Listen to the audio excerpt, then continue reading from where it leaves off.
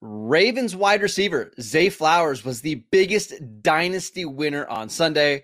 We will explain why on this episode of the Locked On Dynasty Football Podcast. You are Locked On Dynasty Football, part of the Locked On Podcast Network. Here are your hosts, Marcus Mosher and Kate Madjuk. Welcome back to the Locked On Dynasty Football Podcast, part of the Locked On Podcast Network, your team every day. We'd like to thank you for making us your first listen of the day. This episode is brought to you by PrizePicks, the easiest and most exciting way to play daily fantasy sports. Go to prizepicks.com/LockedOnNFL and use promo code LockedOnNFL for a first deposit match up to $100.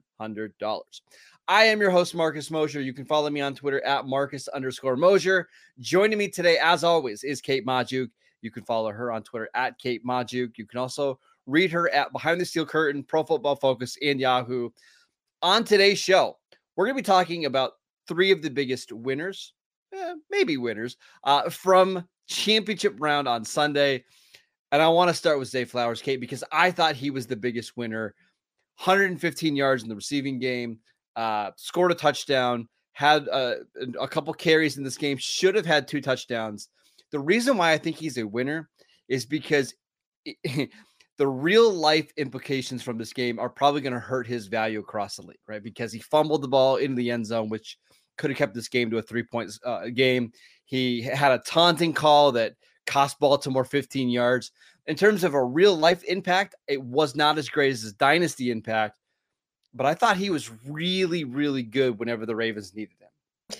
I do think you bring up an interesting point. So obviously you look at the box score, you're going to be happy with that stat line all day long. But the vibes of what Zay Flowers did, you mentioned the taunting call, the fumble out of the end zone, they were absolutely big time, huge, mega costly mistakes. Are they big time costly mistakes that are actually going to impact his standing with this franchise long-term after being drafted as a first-round receiver and doing so many things right in that game? Obviously, it's a bit more nuanced than that. But no, like this game is not going to have an impact on his, long-term value with the franchise. It's just going to leave a sour taste in your mouth about what could have been. And that's probably a great way to capitalize on some of those negative vibes that are kind of floating around. And I think we saw a lot of consistency throughout Zay Flowers, especially in the second half of the season, that doesn't speak to some of these kind of costly mistakes that felt like, yeah, those are things that a rookie might do on a big stage that maybe he just wasn't fully prepared for just yet. Yeah, and we care about the production, right? Not necessarily. I mean, the fumble obviously hurts because it takes away a touchdown. You lose points because of the fumble. I mean, we don't need to go over all that. But in terms of how he performed statistically, he was really good in this game. And you look at the other receivers, Kate, from the Ravens in this one. Nelson Aguilar, 1 catch for 39 yards. He had a big drop on a third down. Odell Beckham did not have a target in the first half. Finished the game, 3 catches for 22 yards. He is scheduled to be a free agent. Isaiah Likely, 2 for 16. Mark Andrews, 2 for 15. Like, it's just so clear that Zay Flowers is the best weapon on this offense outside of Lamar Jackson. And he's doing it as a rookie, right? So to perform that well, albeit, and I know about the fumble, in that big of a stage, it just gives me so much more confidence going into 2024 that he's primed to have a huge season. And I think, we've debated Zay Flowers' dynasty value over the last couple of weeks. You and I both prefer Rashee Rice long-term. Go listen to our show on Friday if you want to hear our reasons why. But I feel really good coming out of that game about Zay Flowers' long-term prospects. Yeah, especially seeing him on the field with Mark Andrews, obviously coming off a big injury. I think we saw a reduced role for him overall, but seeing him kind of take over that game with Isaiah Likely, with that, the number of playmakers on the field. Now, I do have to ask this on the back of your Zay Flowers take, because also leaving a sour taste in people's mouths is probably quarterback Lamar Jackson, who in the most recent Dynasty batch of ADP, quarterback 5, just ahead of Joe Burrow, Justin Herbert, Anthony Richardson.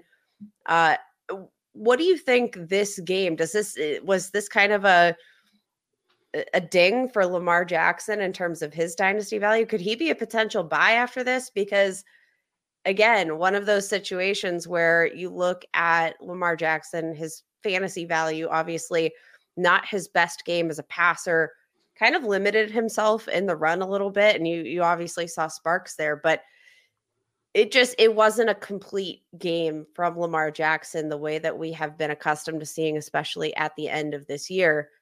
Could this be a time to buy? Because Absolutely. again, Yes. The postseason narratives, the questions about whether or not, obviously he's locked into a contract with the Baltimore Ravens. He just played out the first year of his new deal.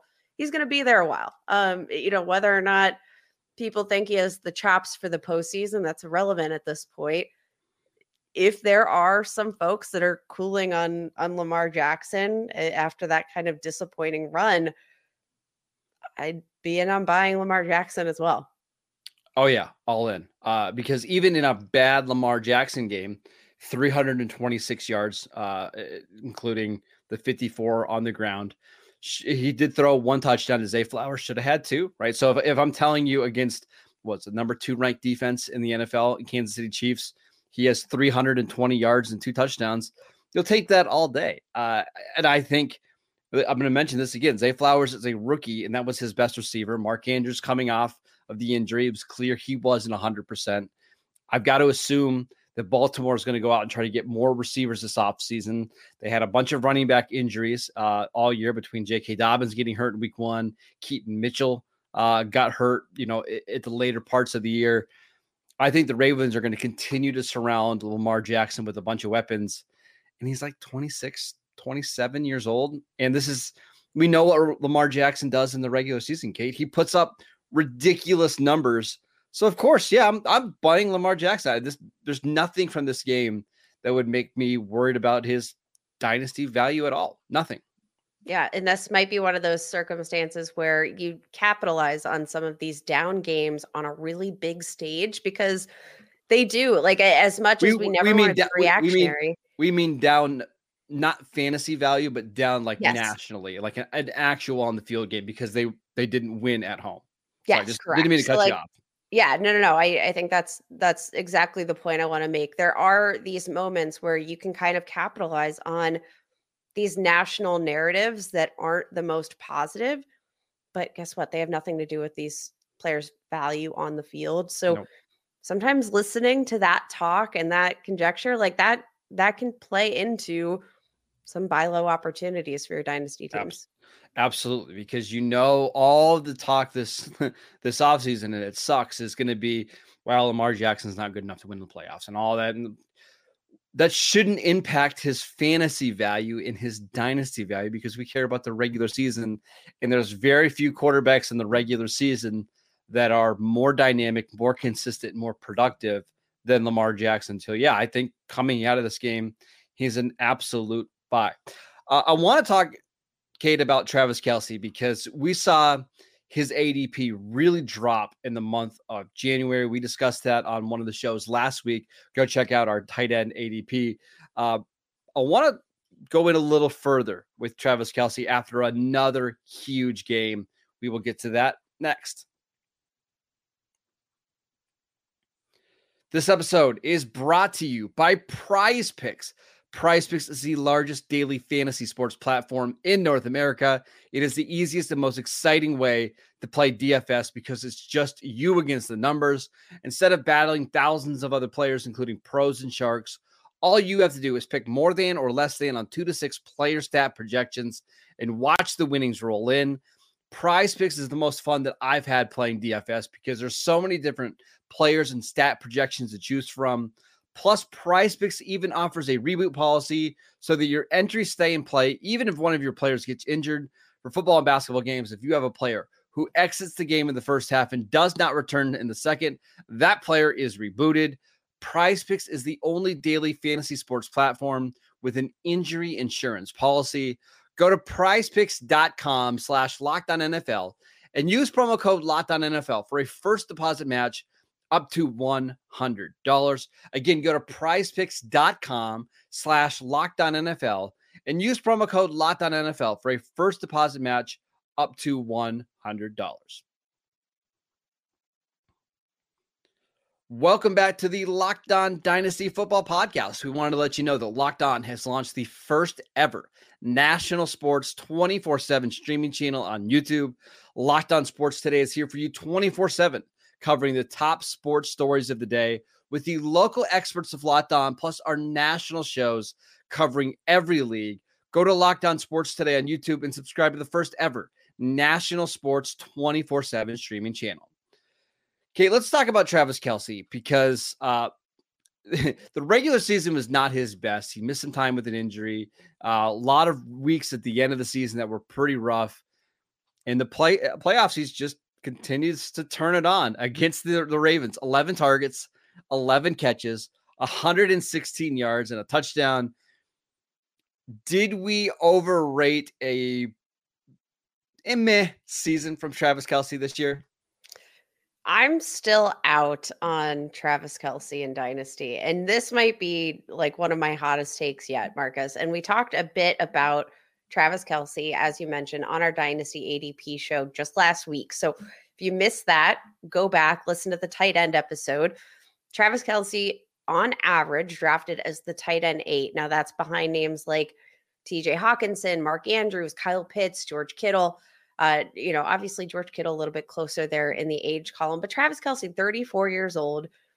I think my question comes, if he wins the Super Bowl, I know there's been conjecture about will he retire, will he not retire? He looks very healthy right now. So I think maybe we're not going to see that retirement announcement on the back of, one of his healthier looking runs here. He is a beast in the postseason, but we've also seen him coming off a couple of weeks of rest, he's not going to be coming off a couple of weeks of rest here in the regular season moving forward. I still have this concern that regular season Travis Kelce, without a couple of weeks off, may not be where it's at 34 years old, because it is a long football season, Marcus. And we saw as Travis Kelce continued to get dinged up throughout this year without a pattern of rest here, he didn't look to be the same football player. Now, again, he does look healthy right now, but with the caveat that he had a couple of weeks off. And I think that can obviously do wonders for the body. Can Travis Kelce do it for another season? Because, you have to admit, we're running out of time. Do you think he comes back next year? I think if they win the Super Bowl, there's a legitimate chance that he doesn't. And that's not based on any sort of inside information, but more or less based on the fact that I think he's A, going to want to go out on top. B, I think this seems to be the most banged up season he's had to this point. And you're getting older. Your priorities are shifting. This is just me totally spitballing here. But I think the point stands regardless of whether or not he decides to come back next year. He's going to be 35 years old, Marcus. 35. I know. I think the point that you made that I really agree with is just they aren't going to overwork him in the regular season if he comes back next year, because look at the way this season played out. They ended up being the 3 seed in the AFC, and it didn't really matter, right? They still got to the Super Bowl as a 3 seed. They didn't give him a million targets. They tried to make sure by the end of the season he was healthy. And that's ultimately what matters. And I think Andy Reid and Patrick Mahomes are going to look at this situation and be like, okay, we've got Rashee Rice. We're probably going to draft a receiver, sign him. We're still going to use Travis Kelce. He's going to get his 7 to 8 targets a game, but we don't need him to carry the offense anymore. He doesn't need to be the number 1 receiver on this offense. So let's get him involved, but not overwork him so we can have him in stride when he gets to the postseason. And that's just going to be a big knock on his dynasty value, because what we've become accustomed to seeing with Travis Kelce is when he's out on the field, he's basically a number 1 receiver that you can play as a tight end. I just don't think that's going to be the case, especially as he gets into his age 35 and 36 season. I thought he looked great on Sunday. This is the best he's played all year, but I'm not sure that it's going to translate into dynasty value moving forward in the regular season. And that's why I would still be a little bit hesitant to buy him. Yeah, I think that this game kind of just showed you probably, or maybe it's like a proof of concept sort of thing where you need him healthy for the postseason and you see what a difference he can make down the line. But like you said, they didn't overutilize him, like they didn't have him at his best in the second half of the season. And they still made an incredible, second half run. They finished as the number 3 seed. Obviously, you're looking for the number 1 seed, but it didn't matter. So yeah, if they can take a little bit off of his plate moving forward, if they can get other receivers involved, whether that be via the draft, trade, free agency, like I think they're going to need to get some extra help, especially on the outside here. But I just don't see a world where you're going to see Travis Kelce returning all that value that we probably expected for him heading into the season, with the age, with the way we saw this year play out. And I don't think tight end 8 is a bad value. If you are a team in a win now position, Sure. There might not be maybe a safer option than Travis Kelce. You look at his first half of the season, Marcus, and this is when he was just coming off of some of those injuries. I mean, I think 7 top 5 finishes here through the first 12 weeks of the season. He got you to the playoffs. He just didn't perform once we got into the trenches of the year. So definitely depending on your situation. But if you're looking at this and you're like, I'm in a rebuild situation, or I'm leaning in the direction of a rebuild, I need to get a little bit younger, I do think this is the moment where you capitalize on the excellence that we've seen in the playoffs here from Travis Kelce. You take advantage of just how healthy he's looked coming off of 2 weeks of rest, and you call it a day. I just want to mention really quickly, we talked about Isaiah Pacheco on Friday's show and how this was a really big game for him in his dynasty value. The numbers weren't great. He had, I think it was 82 total yards, did score a touchdown. I think the thing that was the most encouraging for me, Kate, 28 touches in this game. The only other running back to get a touch in the run game was Clyde Edwards-Helaire, 1 carry for 1 yard. Clyde also got 2 receptions for 3 yards. Like, this is his backfield, and the Chiefs trust him so much. I think even though the fantasy production wasn't elite in this game, they were going against the number 1 defense on the road. I feel even better about Isaiah Pacheco moving forward. Yeah, I think that's fair. Obviously, I think everybody's going to have hesitancy regarding the draft capital and that potential that he's going to lose out on his job. But there's nothing that you've seen from him on the field, I think, that indicates to this point that should be a concern. And, the fact that they lean on him so heavily, not just in the touch total column, but the percentage of running back touches that he saw, which was just about 98% here. That is ultimately the most encouraging thing that you can ask for with Pacheco's value. All right, let's talk about Brock Purdy, because he was another player that we highlighted on Friday's show as somebody who really needed to have a big game to kind of maintain his dynasty value. Let's discuss Purdy and what he did against the Lions next. This next segment is brought to us by our sponsor, BetterHelp. Sometimes we all need that opportunity to get something off of our chest. Big or small, certain things can really start to get to you. It's important to let those out, especially to someone who is unbiased on your life. So today I want to tell you how I'm really feeling about something. You might even be thinking the same thing this week. I'm not excited for a Chiefs 49ers Super Bowl. I get that these are probably the 2 best teams in the NFL. I just like Super Bowls where we have a clear underdog. That's not the case here. You're either rooting for Patrick Mahomes to win his 3rd Super Bowl or this loaded 49ers team to finally get it done. I'm just not all that excited, but there you go. Now I feel better. Therapy can be different for everyone. Maybe sometimes just getting something off of your chest, like your favorite sports team or how much you don't like the 49ers. It can be really helpful. If you're thinking of starting therapy, give BetterHelp a try. It's done entirely online. It's designed to be flexible and suited to your schedule. Just visit betterhelp.com/lockedon to get 10% off your first month.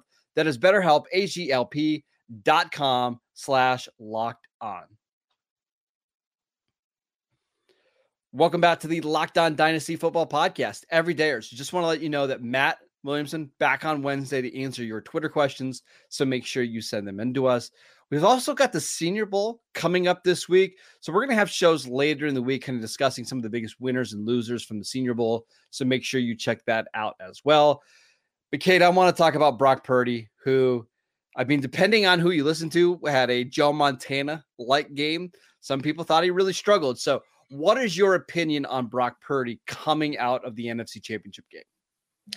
I'm going to say, so coming into this game, we obviously talked about how this could be a monumental game for his dynasty value. And coming out of this game, now I'm looking at the Super Bowl and I'm saying the Super Bowl is going to have a very big impact on his dynasty value. Now, the box score from Brock Purdy, not a terrible game. And I will say, I do think the stats are just a little bit skewed because he had some plays that went his way. And obviously, you can't predict on a weekly basis how that's actually going to play out. Like the deep pass to Brandon Ayuk that bounced off the helmet, and Brandon Ayuk happened. Like, it was an absolutely insane play, Marcus. And you cannot count on those kind of plays to fall your way, because technically Brock Purdy basically threw an interception, right? It didn't count towards an interception in the stats column, but he threw an interception. That's why our great friends at PFF call those turnover worthy plays, right? When you throw a pass, it should be intercepted,